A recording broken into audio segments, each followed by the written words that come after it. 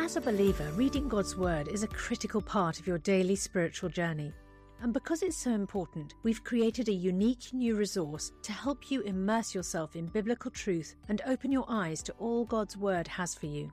It's a free PDF download called The Word 1-to-1 that takes you on a guided journey through John chapter 1. With biblical text and short commentary, each page provides insights that will strengthen your faith in an easy-to-read guided format.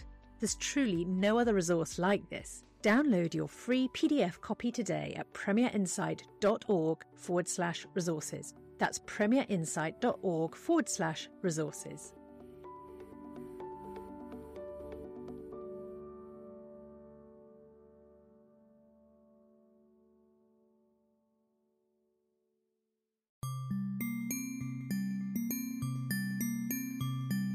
Matters of Life and Death, a podcast from Premier Unbelievable.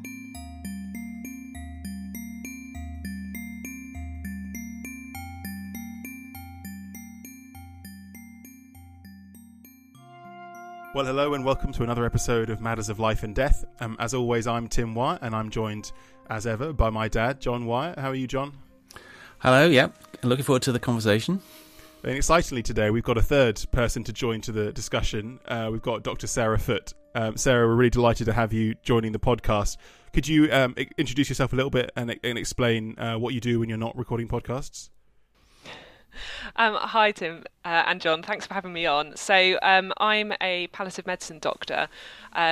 So I'm a qualified doctor, and I am working in the east of England, training to be a palliative care consultant. So I rotate around different hospitals and hospices, doing palliative care, looking after people as they come towards the end of their life. Currently working in an acute hospital in Essex.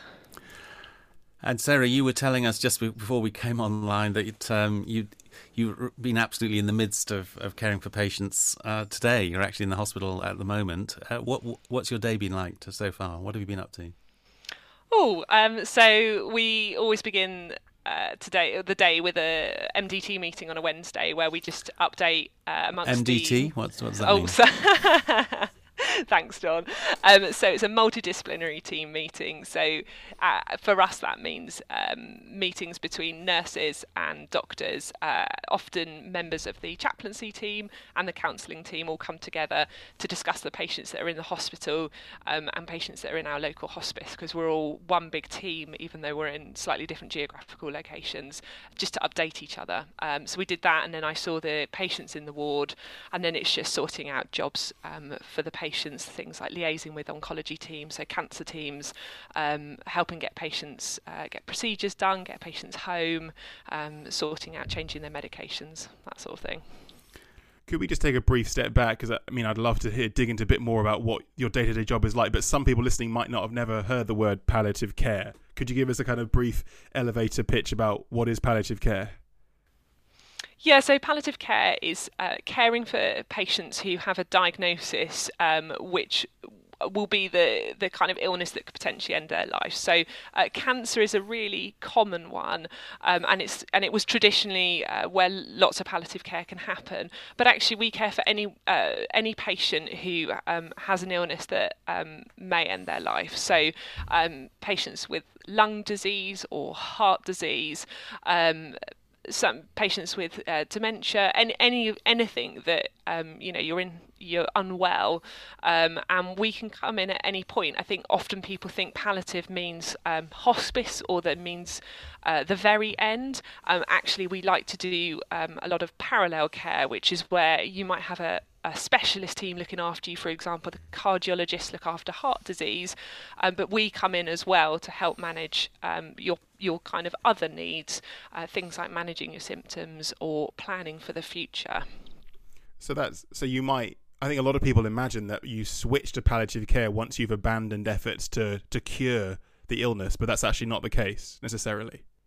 Yeah, definitely not. It's one of the challenges of working in palliative medicine is people think once everyone else has failed, then we go down the palliative route. And that can be our colleagues can sometimes think that. They think that patients should only come to us when they have that when they can't do any more from their end. That's really changing. It's one of the exciting things about palliative medicine is that we do things like joint clinics and early referrals, where once someone's got a certain diagnosis, we start getting involved early, and sometimes early involvement is just saying hello when things aren't, when you don't need us, but at least you said hello, rather than when you do need us, we're a friendly face then, someone you recognise. So why on earth would you choose to go into this branch of medicine? I mean, when you think of all the other things you could be doing, more positive and more encouraging, people getting better and saving lives, why on earth would you choose to go into a branch of medicine where you know that pretty well everyone's going to die? Do you know, I think the first time I told my husband who's not a doctor, I want to do palliative medicine, that was exactly what he said, was, why would you do that? And it's a good question. I think people think it's really depressing because ultimately everyone dies. But actually, there's a few things about it I really love. So firstly, I think when you're coming towards the end of your life, you potentially could be quite vulnerable. You've got really hard decisions to make. You're often quite unwell, so making big decisions is actually really difficult. As a patient, for doctors and nurses, things can be quite complicated, and like healthcare professionals can feel quite lost. And so, as a palliative care physician, you can really advocate for patients at the end of their life. You can, really stand up for what's important for them, whether it's getting out of hospital or attending an event or sorting out a certain symptom above other things. So I think that's really a really great part of it. And I've already talked about the MDT, or the multidisciplinary team meeting. Some branches of medicine, you only really talk to other doctors most of the time, when we all sort of think the same. And actually, one of the interesting parts of palliative is you get to work with nurses and counsellors, therapists, so like physiotherapists, occupational therapists. You all have to come together and really work together as a team, because it's not just about fixing the one physical, problem this patient has. It's about helping the patient work out what's the most important thing for them, and working out what you can do as a team. And I think that leads on to the real best bit about palliative is I'm not just there to fix your broken leg or cure your infection. So I'm not just like, this patient's got a chest infection, here are the antibiotics. It's, you really get to find out much more about who you're looking after, because it's so crucial. If you're a patient who's got a big family and a big house and lots of support, and you're feeling very happy at home, and actually you want to spend time at home, and that's really important to you, that's something I need to know about. Or I need to know that if the thing that you want more than anything is to see your dog, I need to know about that. Or, if you're trying to sell your business because you've had this diagnosis and that's really weighing you down because you're stuck in hospital with rubbish internet and no phone signal, these are the things that matter to our patients. And I love that aspect of palliative care. It's much more holistic in that we get to know the whole patient. Yeah, and what about the spiritual aspects? Because I know that's also quite a big deal, isn't it, in palliative care? Perhaps surprisingly, people would think that medicine really shouldn't be very interested in spiritual things or in religion. But what's your experience of that? Yeah, actually, it's one of the other great things as a Christian, that you come to palliative care, and it's one of the areas of medicine where we're really encouraged to talk about it. So the NHS can feel quite secular at times if you're a Christian. We've got to be really careful not to upset patients. In a secular organisation, it's important. Patients are in a really vulnerable position. So if we're talking about faith, it needs to be the right time for the patient and in the right way. And that is the same. That's true in palliative medicine. But actually, we're actively encouraged to find those right times and right places, because it's important for patients if they've got spiritual needs, if they are hoping that their own say pastor can come in or imam, then we need to be helping them sort that out and sorting that. If people have got needs around death, in terms of seeing someone from their religion just before they die, or having someone come just after death, or sorting things out. So, for example, in Islam, patients need to be buried quite swiftly. So, helping patients get all that planning in place is really important. So actually we're encouraged to be talking to our patients about this so that we know, and we do that in a gentle fashion. Some patients, when you ask them if they have spiritual needs, will just say, well, I'd like a pint of Guinness, does that count? And I'm like, yes, that counts, that's what's important to you. And other people go, oh, I can have someone come and pray with me. And they don't know that we have a hospital chaplaincy team. And that's really easy for us to, refer to the chaplaincy team to come and spend some time with the patient. And chaplaincy love that. That's what they're here for. And do you not ever feel like, I didn't sign up for this, I was trained in the body, not in the spirit, and I should just pass off all these weird kooky requests to the trained kind of religious professional in the chaplain? Oh, I don't think I've. It's a good question, because I don't think I've ever thought that. Maybe it's because I'm Christian, and I know that for me personally, my faith will be really important as I come to the end of my life. My father-in-law is a vicar, and I know he's done Last Communion with family members, and they've really, really valued that. And I know when he goes to visit parishioners, and just having someone pray with you as you come to the end of your life is just so valuable. And I'm really happy if a patient is Christian and says they want someone to pray with them. I will often at that point offer up and say, well, actually, I'm Christian. Would you like me to pray with you? And that's particularly if I have concern about the chaplaincy team getting there in time, or just because I've got a good rapport with patients. Sometimes it's nice, for someone they know rather than just someone random to turn up and pray. I don't think I do see it as kooky or strange. I think it's because all I care about is what's important to the patient. I think I'm fairly open-minded. I'm racking my brains. I'm sure I've been asked things that I thought maybe was a bit strange, but if that's what's important to them, that's what's important to them. So it's important to me. And what's your experience overall? Do you find it, there must be an aspect of watching people die and being involved, with grieving relatives, and which must be quite stressful and heavy to carry, as well as the good aspects. What do you find the most difficult part of your job? I think I've been reflecting on this recently, actually, and I think the difficulty actually comes when the planning isn't in place, the relationship's not there, and that happens often in a slightly more acute setting. As well as doing palliative medicine, I do have to still do what we call general internal medicine or acute medicine. And actually I bring to acute medicine my palliative skills, and almost on any... so as an acute medicine doctor, we see the new patients coming into hospital. They come in, they see A&E, and if you're an adult, you don't need surgery, but you're coming into hospital, you're probably coming in under what we call like acute medicine. And lots of patients, on at least every shift I do doing that, there'll be a patient coming in who is very unwell and is likely to die in quite a short time, and trying to build rapport, have difficult conversations, and then do the best thing for the patient in what can be quite constrained circumstances, in an A&E department, on a shift where I know I'm never going to see this patient again, and I'm trying to put plans in place for a night shift. I think those are the ones that stick with me, because it's the confidence of knowing that I've helped the patient as well as I can, or just knowing that sometimes life is just really, really hard and awful, and some people have suddenly become ill completely unexpectedly, or sometimes people have been ill and they've known they're ill, but then things take a real sudden turn, and things like when patients can't say goodbye to relatives, and relatives don't get in time, or if they have symptoms as they die, if they're in if it's all very sudden. I think that's when it's really hard as a doctor. And inevitably, in my own clinical experience over the years, you do see some absolutely appalling, terrible things, don't you? And trying to find a way psychologically and spiritually to cope with that is at times difficult. What's your own experience of when you feel that you're personally taking the toll?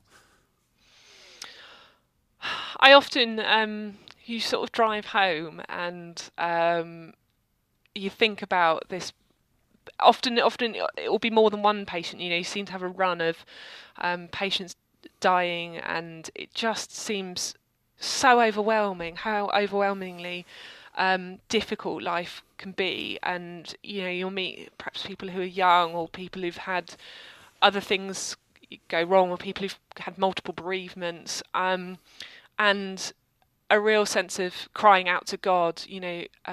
Just it's okay to just be like, why is this? And I know we live in a fallen world, but sometimes you can't see any. There's no obvious good in a situation, and also being thankful to God, I find really helpful, actually, to thank God for just His generous grace and goodness, and trusting and having a real trust in God's judgment, in God's love for us all. Sometimes I wonder how my colleagues who don't have a faith manage the burden of seeing illness and death, and not having a sense that there is a God in control of it all, and a God who really loves us. I mean, people do. We have coping in terms of counselling sessions. In terms of people do things like mindfulness, making sure that you're making time for yourself. But that overwhelming sense of just knowing that God has got this is a real comfort. Is there a kind of Christian ethos that lies behind some of the philosophy of palliative care? Because it seems slightly distinct from perhaps, as you say, the more secular kind of humanistic, materialistic ethos that runs through kind of general medicine. Yeah, so palliative is quite a new specialty in the world of medicine. New is about 60 years old, but we're still quite a new specialty, and actually it was founded by a Christian lady, Cicely Saunders, and she sort of came up with the idea of having a hospice somewhere where we would care for people. And she's got a great quote, which I'll say now, which I think really sums it up. So this quote is, "You matter because you are you, and you matter to the end of your life. We will do all we can, not only to help you die peacefully, but also to live until you die."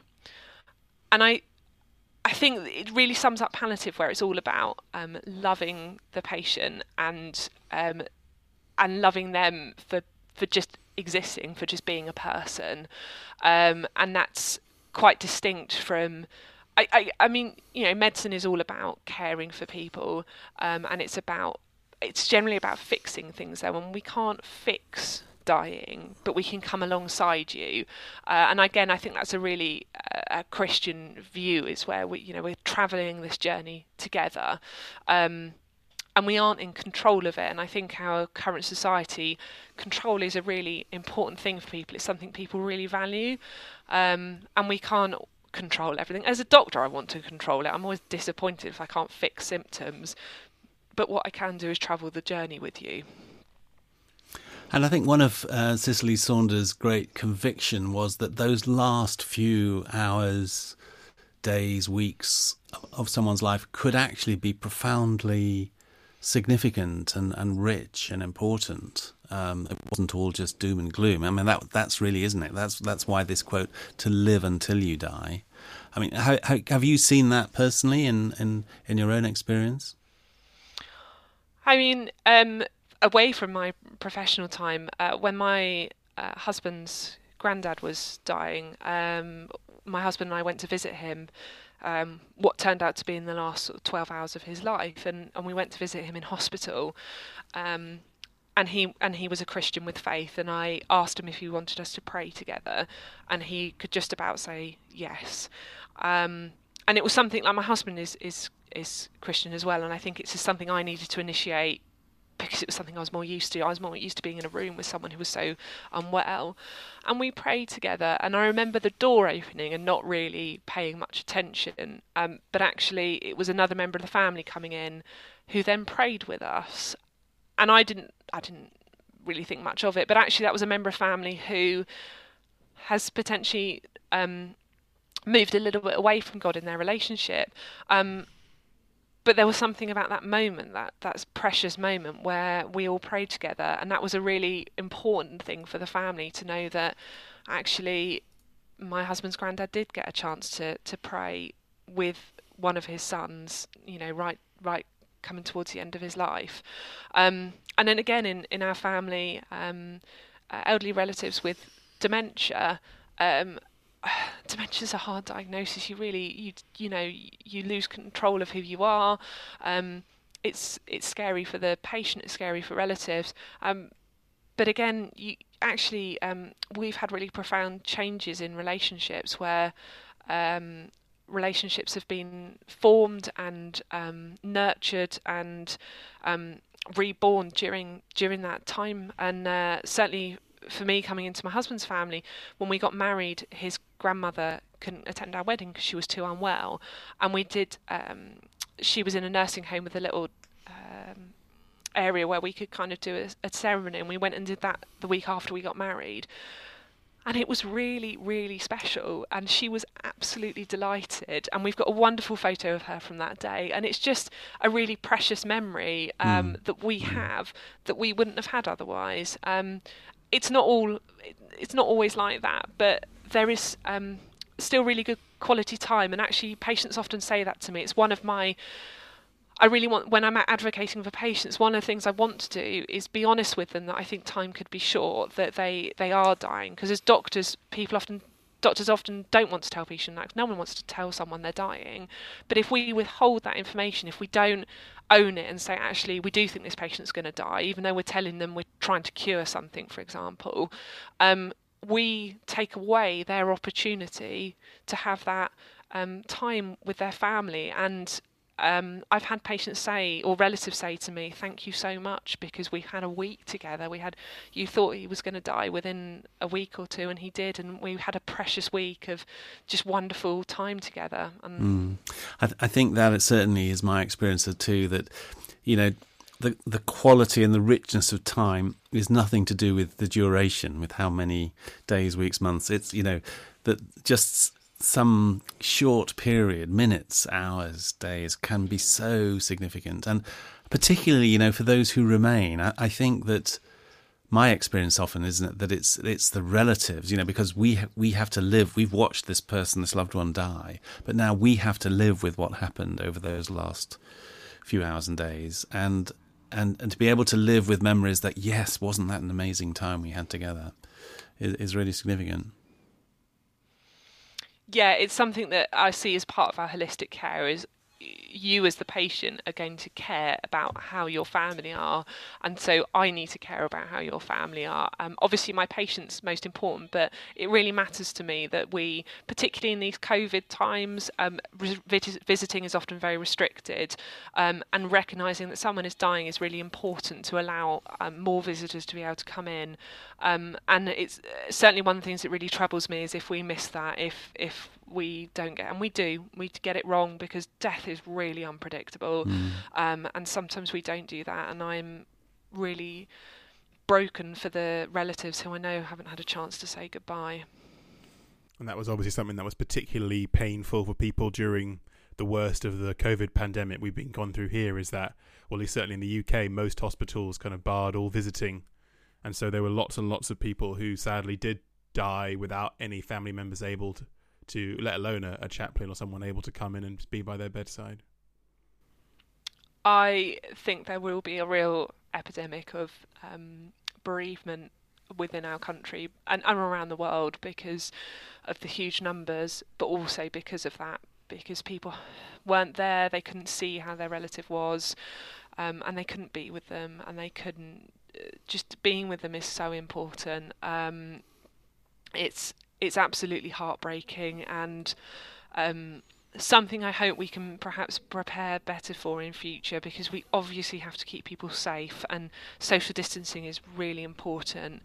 And I don't envy policymakers who made these decisions, but also I saw so many people who didn't get to say goodbye, and it's just heartbreaking. It's and not even just goodbye, but just that good time together, those last laughs, those last memories, and knowing that people want to be able to care. They want to be able to be by the bedside and make sure that their relative is, well hydrated, that their lips are not dry, that they're not in pain, and they all miss that. And it's heartbreaking, and I don't know how that's going to pan out. Yeah, it's interesting, isn't it? I suspect that is going to be one of the long-lasting effects of the pandemic. Not the physical effects of long COVID and all that, but actually those psychological scars and what psychologists call a complicated grief. There's the grief of losing a loved one, but then there's all this complication of the fact that I couldn't be there and I missed out, and I feel a failure and she died alone and all those kind of feelings to be worked through. Yeah, and then often relatives will blame themselves, not rightly, for did they catch COVID because I was getting the food shopping and bringing it to them, because often people would have COVID, multiple members of family at the same time, and it's all just, as you say, complex, and we will see the effects of that for years to come. One of the things that really fascinates me, to slightly move the conversation on, is you mentioned that palliative care is quite a modern phenomenon, at least in the terms of the history of medicine. How kind of widespread or well integrated is it into the rest of the NHS, at least the healthcare system we have here in the UK? Does every patient who wants it, do they have access to it, or is it more patchy? No, I think it's fair to say it's more patchy. So I think because we traditionally have been quite cancer focused, we still see predominantly cancer patients, so we often have very good links with cancer services. We are increasing links with services where it's like kidney doctors, renal services, or cardiologists, lung doctors, but also we struggle to get to groups of patients that are harder to reach. So patients that perhaps have substance misuse or substance addiction, or who might not have a permanent home, or patients that anyone who's dying in a kind of non-standard way, we are not getting to them well enough yet, and it's definitely changing and it's definitely improving. There's some really exciting projects reaching out to patients in homeless shelters. There's lots of clinics, like I said, clinics being set up with patients who are have, say, lung disease or kidney problems.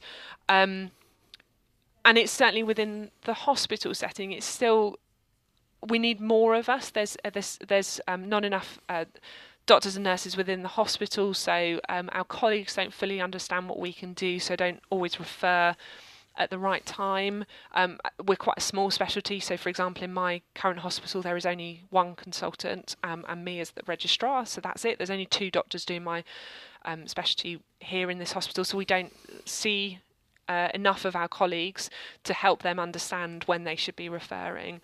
And then hospices are generally in the charitable sector, so it's quite a bizarre system. If you thought about, say, giving birth in this country, you'd never dream you needed to go to a charity like run organisation to give birth. You just go to a hospital. But for for good reasons, traditionally, the charity sector has picked up as the hospices, but that means it's quite patchy because it is, where someone has thought to build a hospice and then there's a charity to help run it. And that means that it's not being kind of commissioned and fairly laid out. Yeah, I think it's really one of the bizarre things about the UK system is that palliative medicine and palliative care is in this rather Cinderella type subject. And actually there's a kind of tragic comic aspect to all this, and that is that the NHS allocates funding in a very sort of rigorous utilitarian way, which is based on something called QALYs, which stand for Quality Adjusted Life Years. So what you do is you calculate how many life years your treatment is going to buy. And then the more life years your treatment buys, the more money will go into that area of care. And of course, the thing about palliative care is that it's very expensive, and yet people only live for for days or weeks or months. So in other words, it doesn't buy any life years at all. So the whole basis on which funding within the NHS is directed just doesn't work for palliative care. It has to be commissioned in a completely different way. And I think that is part of the reason why it is massively underfunded.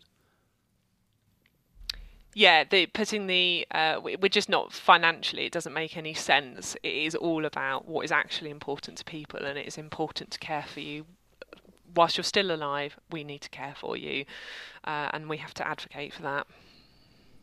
Do you think there's positives in having charities? I imagine many of them still quite Christian in origin, at least. You know, it feels like most hospices are called Saint something or other, kind of betraying their Christian origins. Do you think that's really a good thing to have, to kind of undergird the Christian origins of palliative care? Yeah, I think there's probably positives and negatives.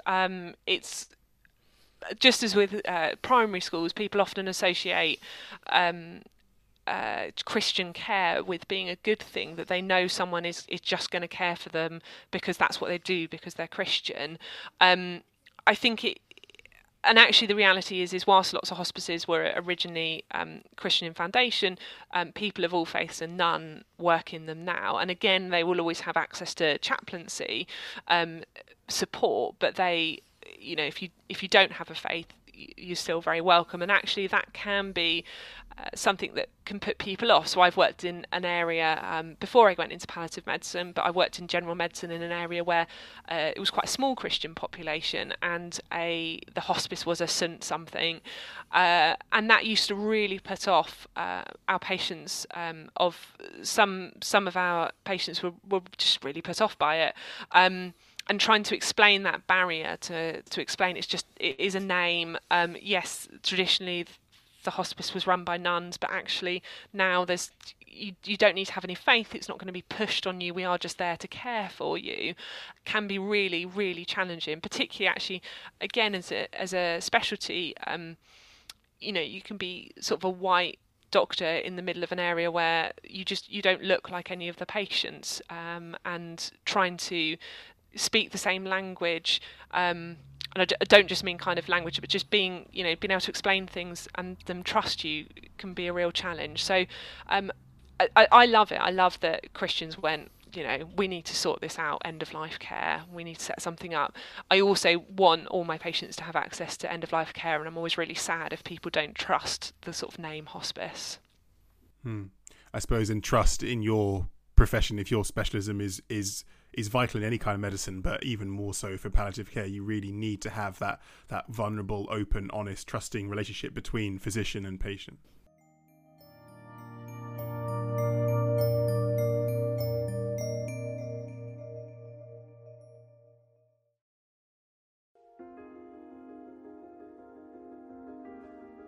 Before we rejoin the rest of today's podcast, I've got a very special offer for you to help you have an even more meaningful spiritual experience this Easter. As you know, N.T. Wright is without doubt one of the greatest Christian thinkers and apologists of our time.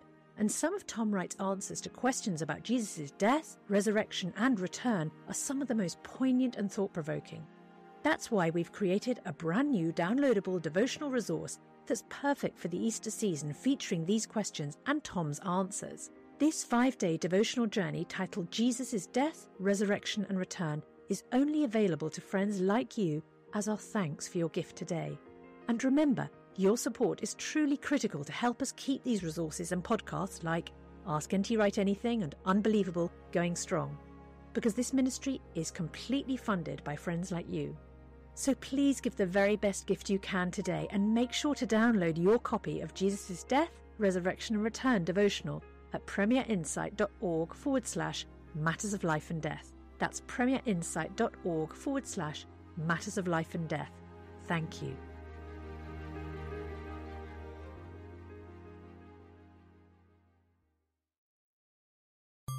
You're listening to Matters of Life and Death, a podcast from Premier Unbelievable. You'll be obviously even more aware than I am, but here in the UK there was a renewed push to try and introduce a form of assisted dying. Just last autumn, in Parliament, there was a bill was introduced to the House of Lords. John, you did some kind of work around this. Do you want to briefly explain what that bill proposed and what kind of response it found? Sure. So it's just by way of background. Here in the UK, at the moment, it's completely illegal for a doctor or anyone else to deliberately, intentionally kill someone or hasten their death. So although it's entirely legal and appropriate to stop treatment, life-sustaining treatment, if everyone agrees that that's the right thing to do, the current law draws a very clear line between that and intentional killing using lethal poisons.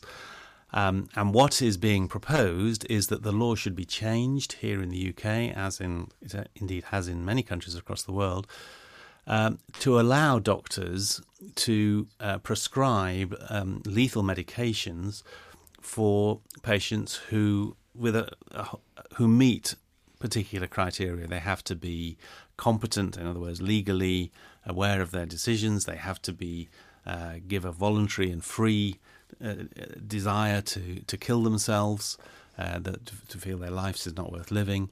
And they have, in the UK law, proposed that they had to have a terminal illness with less than 6 months to live.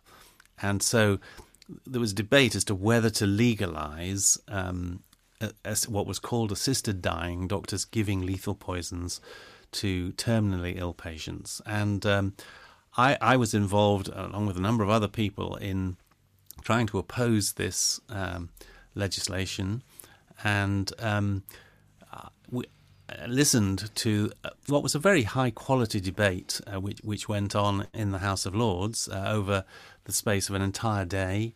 I think there were over 100 contributors, some arguing passionately for changing the law, some arguing passionately against.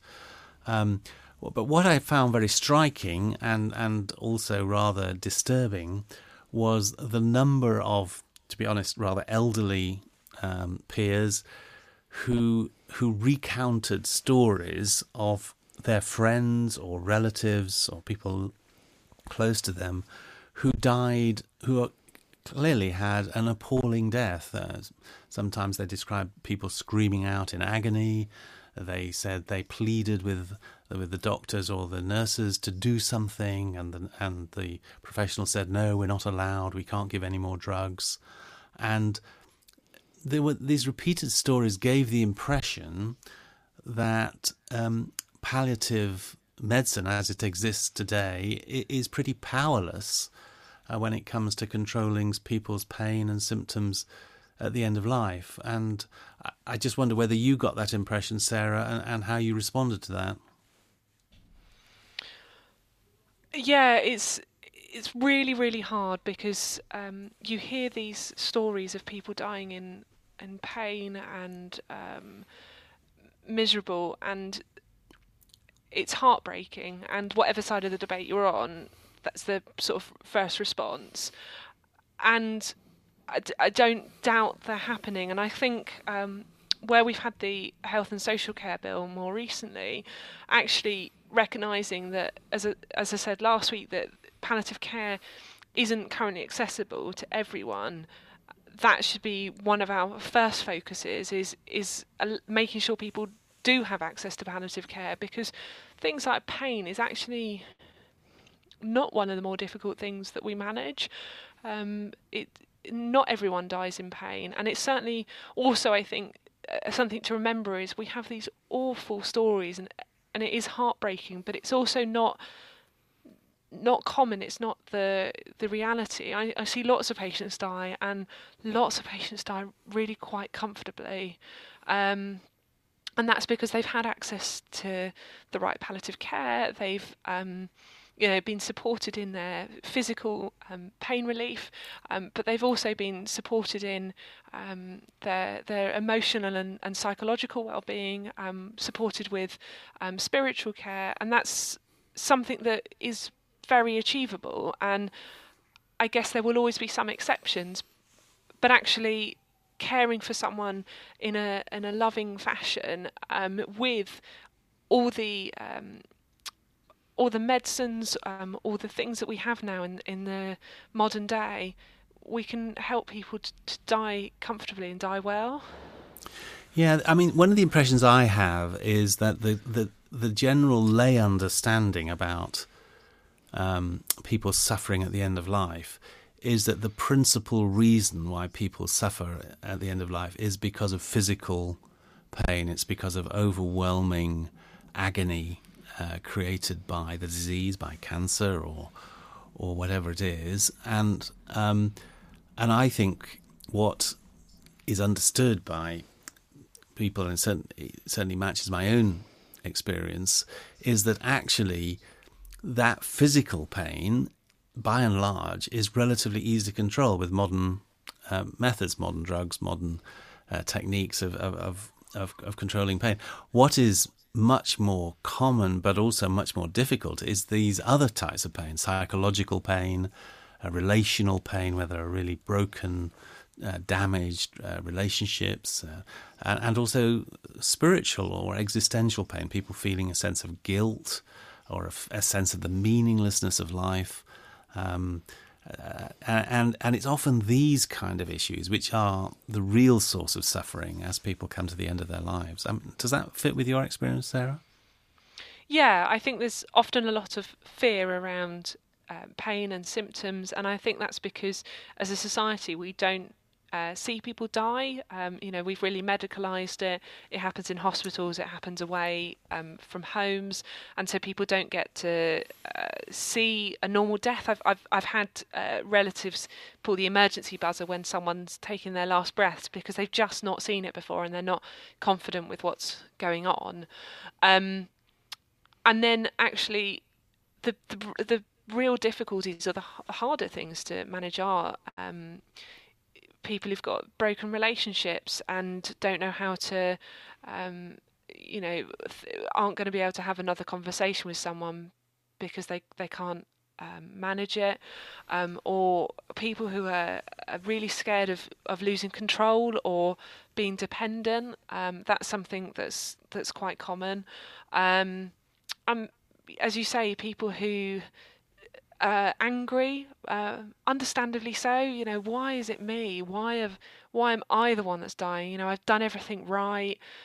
Is it because I smoked, or is it? And people will question things that have absolutely not. I say smoking as an example, but actually, I had a patient die recently, and they thought it was because they'd smoked, and I was like, it's not related. It really isn't. I mean, smoking's not good for you, but in that case, it wasn't related, and that's harder, and that's where time with people, being able to listen. I often think of palliative medicine, our kind of super skill is just being able to listen to people, and them being able to share their troubles can be really helpful. One of the things the people who advocate for changing the law often say is that there is a huge untapped demand from the public for this, and there are various surveys that suggest that when you phrase the question in a certain way, upwards of 80% of people agree that there should be the option for doctors to prescribe kind of life-ending drugs in all various things. In your experience, is it common for patients who are dying to kind of request that kind of currently illegal intervention from you as their physician? No, it's not common at all, and I don't think so. First of all, I think we often think. I think if you word the question to people who haven't considered the issues and say, well, if someone else is in pain, would you want them to have the option of ending their life? You think, well, yeah. Why would I want someone to experience pain when we could stop it? And if you haven't considered the issues, I think that it's an understandable response. The reality is actually there's two things.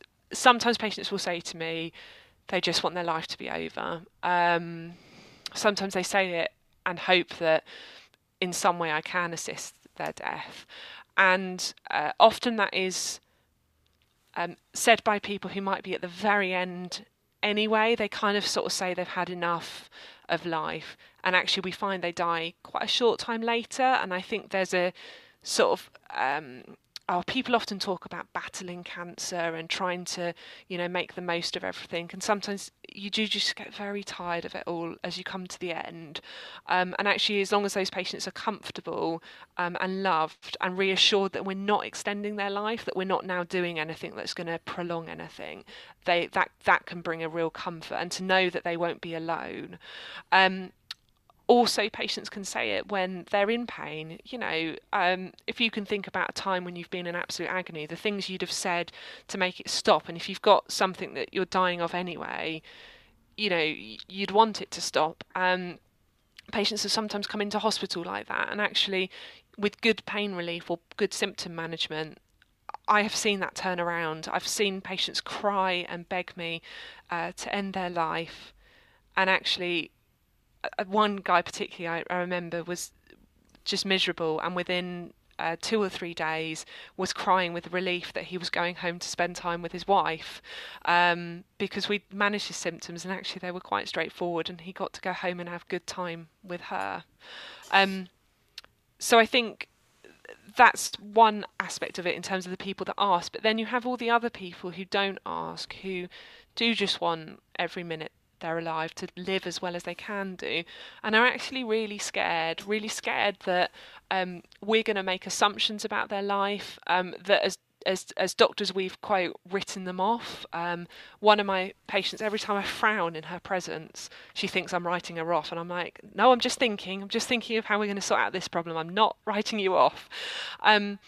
Because once people have got the label of a palliative diagnosis, they worry that we're going to give up on them, and reassuring them that actually no, this is only where my job begins, is really important. And then we meet the patients who, or families where, as doctors, we have to discuss what are called do not attempt resuscitation, so DNAR discussions. And that's something we do, is separate from palliative care. That is a discussion we do when we are concerned that if a patient's heart were to stop, we wouldn't try to get it started again, because we don't think it will be successful, and it will cause them harm, and it won't give them a dignified death.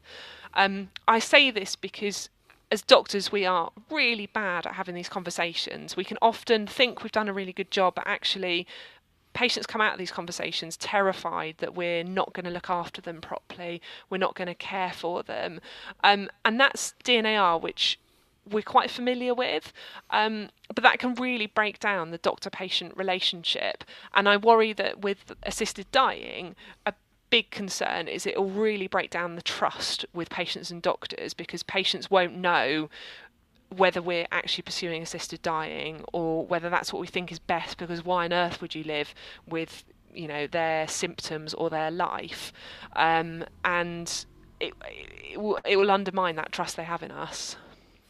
Yeah, it's certainly one of my great concerns as well, because as you say, to be able to, when you're so desperately vulnerable and you feel out of control, you desperately want to be able to trust this professional and believe that they are genuinely acting in your best interests.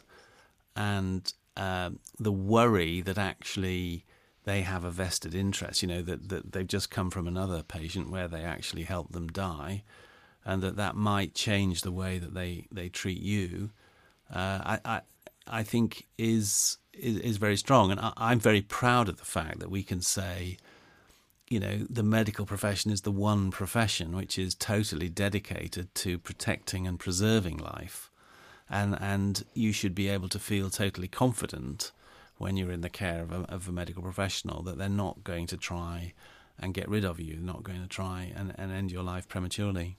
I was going to say there's been quite a lot of debate within the medical profession, certainly here in the UK, about what doctors' kind of stance should be on these attempts to introduce assisted dying. And as I understand it, the British Medical Association, which is the kind of professional body for doctors, changed its stance. In your experience, do palliative care doctors kind of tend either direction, pro or anti?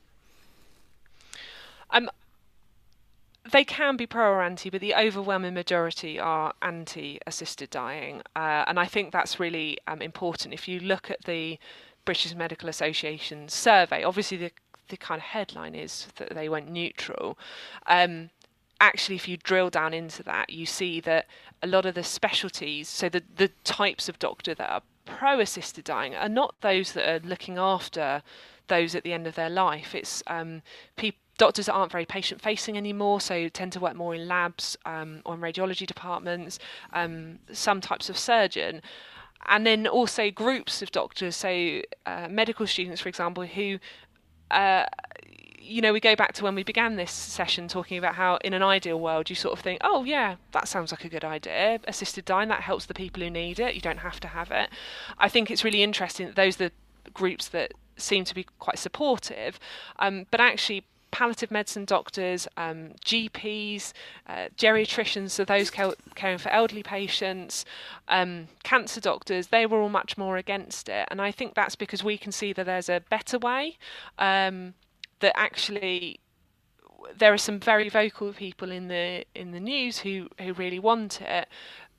But actually we know that if we get a chance to see people, if we get a chance to have these conversations, that there's so many things that we can manage and people just don't know what we can do. And also we've got just this huge cohort of vulnerable people who won't know whether we're doing assisted dying. And also we'll have the patients who are coerced into it, and it might be that they are doing it because they think it's the right thing. I get patients almost on a daily basis who say to me, oh, you shouldn't be wasting your time with me. And I'm slightly confused by that because my job title is palliative care. I haven't got any other patients to say, I haven't got any that aren't dying. Patients still have this real sense of the NHS is in need. They've got there must be much more urgent operations to do, or patients that you can fix and get out of there, beds that can be freed up. Don't waste our time, and that's really, really sad to think that people might think that's the right thing to do, is to end their life. People don't know what financial support there is, so they don't know what care support they're entitled to, so they worry that as they come to the end of their life they might have to pay for everything, or they can't pay for it, so they're just going to be home alone. And then they sometimes think it's the best thing for their family because they don't want their family to be burdened by caring for them. And that's really difficult to tease out as a doctor, to really get to know patients and their families well enough to be completely confident that actually if a patient's saying they want to end their life, it's not because they're trying to do the right thing, and actually the right thing is to, let themselves be cared for. And we see that a lot. Yeah, and I think it's really interesting, there's very strong evidence of this in places such as the state of Oregon in the USA, where a form of assisted suicide is allowed, is that surveys show consistently that one of the main reasons that why people give for going for the assisted suicide is fear of being a burden to others. So there is a lot of evidence that if once this is legalised, many people will feel driven by a sense of being a burden to their loved ones and their relatives, or even to the NHS, to feel that the decent and the honourable thing to do is to kill myself. And I worry that with patients who seemingly have awful, patients that say are bed-bound or have symptoms that we just perceive as doctors or as nurses and doctors that are just unbearable, we will feel the need to offer it. We need to make sure patients know that it's there. But the reality is patients actually move around medical teams quite a lot in hospital. They see lots of different people. So I worry they will get asked repeatedly. And they will hear of other people in the same situation who will end their life and might feel that we sort of think, well, why have they not ended theirs? I'd have done it in their position. And because I think we see that at the beginning of life with some of the laws we have, where we can really impress upon, how we think we would feel in a situation, and can't believe that someone would react differently. And I worry that will really change the dynamic between patients and staff. Yeah, Tim, you did some research, didn't you, in Canada, which legalised a form of medical killing, or medical aid in dying, they call it there. And what was your experience there? Because you did some investigative journalism there, didn't you? It's a little generous. I did some research, shall we say. Yeah, and if you're interested in this topic, there is actually a whole podcast of Matters of Life and Death from October last year, which I'd recommend you go back and listen to, which talks about the experience in Canada. But yeah, they legalised what they call medical assistance in dying, or MAID, back in 2016, I think it was, so about 5-6 years ago. And at the time, the issue of palliative care was raised, and it was kind of confidently assured that no, these two systems could run in parallel, and there'd be no reason why palliative care couldn't continue to be invested in, as well as having a kind of euthanasia regime running in alongside it.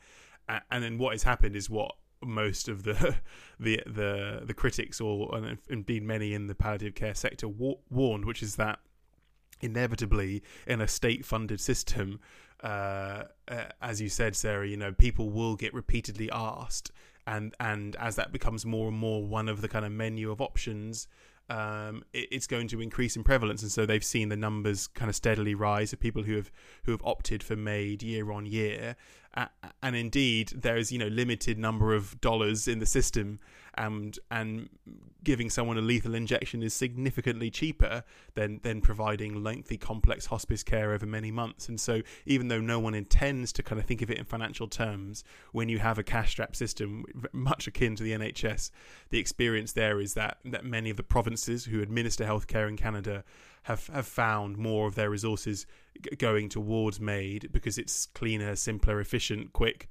And that means that there are plenty of people out there who would love to have high quality kind of remedial hospice care at home or in an institution, but they don't. And so their options are kind of suffer in substandard care without specialists like yourself and high quality pain control, or take the kind of quick way out, which is a choice that no patient should really be given. Your description of it, Tim, is just so sickening. Like queen, click, quick, efficient. Like it's so sad, isn't it, to think of resources being taken away from palliative care, not being able to care for people as we would want at the end of life, and not valuing people for who they are. It just, listening to you describe it, makes me really sad. I think one of the things I found really interesting but also troubling was that the idea that actually palliative care and euthanasia could coexist on the same ward. I mean, basically, you could choose. You're dying, you've got a terminal illness. Well, if you want palliative care, and you want to carry on being careful, well, we can provide that. But if you decide your life is not worth living, well, we can end your life as well. So why couldn't euthanasia and palliative care coexist in the same ward? I think it goes back to that sense of safety, and we talked about the relationship and the trust that you really need to have when you are totally vulnerable, and the idea that you would be providing both in one ward just seems ridiculous.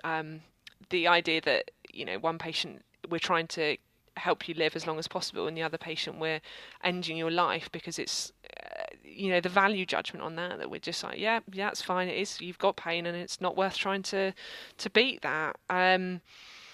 I think it will just undermine trust and confidence, and take away time and energy. I think if doctors are making those decisions, they will rightly and expectedly have to have, I'm sure, second opinions. There'll be lots of paperwork, lots of checkboxes, I'm sure. And that will, I think, of how the reality of a ward is run. We do the ward round with a consultant. There are jobs to be done for each patient. And I can imagine the assisted dying, it's like, well, there's a big legal requirement over this, so we must make sure this is all ticked off, rather than that softer thing where it's just sit with the patient who's also unwell but not going through assisted dying, or maybe spend a bit of time when their relative comes talking through what's going on. That could be just diverted as emotional, physical, time, resources all go to assisted dying. Sure. No, I can see that. Let me put you on the spot, Sarah, because, I've retired from clinical practice. You're still at the early stages of your career. It seems, humanly speaking, it's quite likely that within the foreseeable future, some form of assisted suicide euthanasia is going to become legalised in the UK. And I wonder how you think you and others might react to that. Do you think it will be possible to create euthanasia-free zones within the NHS? What are your own thoughts on that possibility? Yeah, I think we really need to fight for it to be kept, for it not to happen, but if it does happen, for it to be kept out of the healthcare system. I think patients need to be coming to see their doctor, and they know their doctor is not doing assisted dying. I think it's, as you know, they need to know that they are in a safe place, and that they can express disappointment and frustration with life, and the next sentence isn't going to be, "Oh, would you like to die by suicide?" I would love to see that actually having places where assisted dying isn't allowed would be really promoted and celebrated. That, you know, we have places, as Cicely Saunders originally set up, you know, hospices where we go, we don't do that here. That's not what we believe in. We believe in you, and we believe in supporting you. I fear that to prevent there being a postcode lottery and to be, in quotes, fair to everyone, that actually hospices would be required to do it. And I can't see how that would work. And I certainly can't see how lots of palliative doctors would work in that system. I certainly don't know how I would. I mean, one of the things it reinforces to me is the really important provision of conscience protection for doctors, nurses and other health professionals, that they are protected by law from being forced to participate, to recommend, to advise patients about killing, assisted dying, and so on. And again, that didn't see, although in theory that conscience protection is there in Canada, Tim, I think your experience was it wasn't necessarily always that strong. Yes, I was going to say, unfortunately, the kind of portents from Canada, which, you know, obviously is a different country and a different culture, but I think has a very similar kind of medical ethos and spirit in its healthcare system.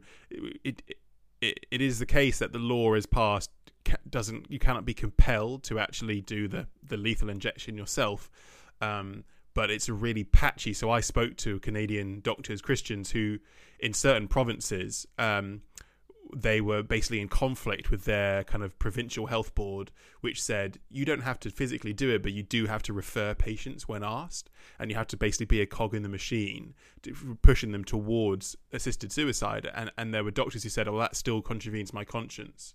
You know, I will say this is an option, but I'm not going to refer you. You'll have to go to another doctor who does that. I make it clear from the outset that I don't do MAID." And they've been told that's not an option. That's not permissible. That's, if you work in the state-funded provincial healthcare system, you have to take part, which is, I think, really, really concerning if you were a doctor. The other thing I wanted to say, what you said, Sarah, about the palliative, how it would work with the hospice system is, again, it's very similar, because the Canadian Society of Palliative Care Physicians came out very strongly against MAID when it was first legalised. And said it was kind of antithetical to the whole ethos of hospice care to kill patients. But in just a very short space of time, only about 5 or 6 years, you can see in the statistics, that's gradually been worn down. So at the beginning, almost all deaths, nobody died from MAID in hospices. They were either on hospital wards or at home. But over time, more and more patients got aware that they could ask for this, and there was a kind of strong activist pro-euthanasia movement, which was attacking doctors and institutions that refused them. That it's kind of been worn down, and the last stats I saw, which were only from 2019, so only 4 years after the law came in, 21% now. So that's more than 1 in 5 of all deaths from euthanasia were taking place in hospices. So I agree with you that it's vital that we do keep the system separate, but I have to say the evidence from other countries is concerning whether that's going to be possible if it is legalised in the UK.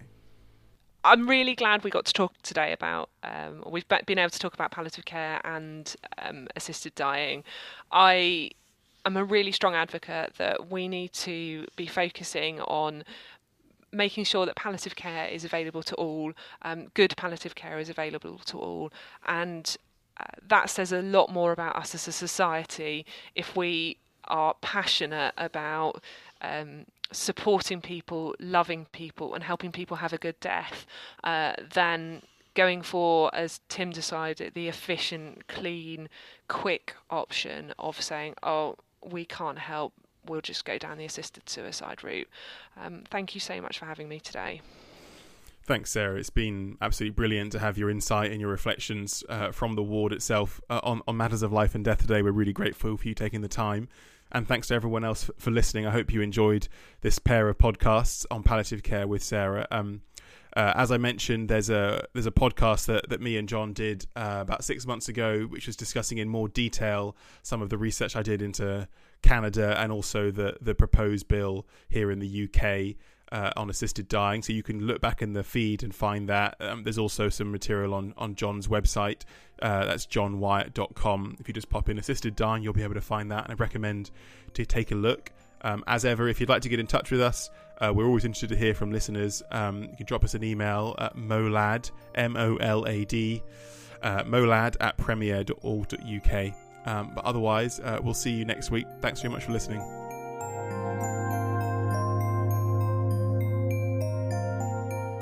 You've been listening to Matters of Life and Death, a podcast from Premier Unbelievable.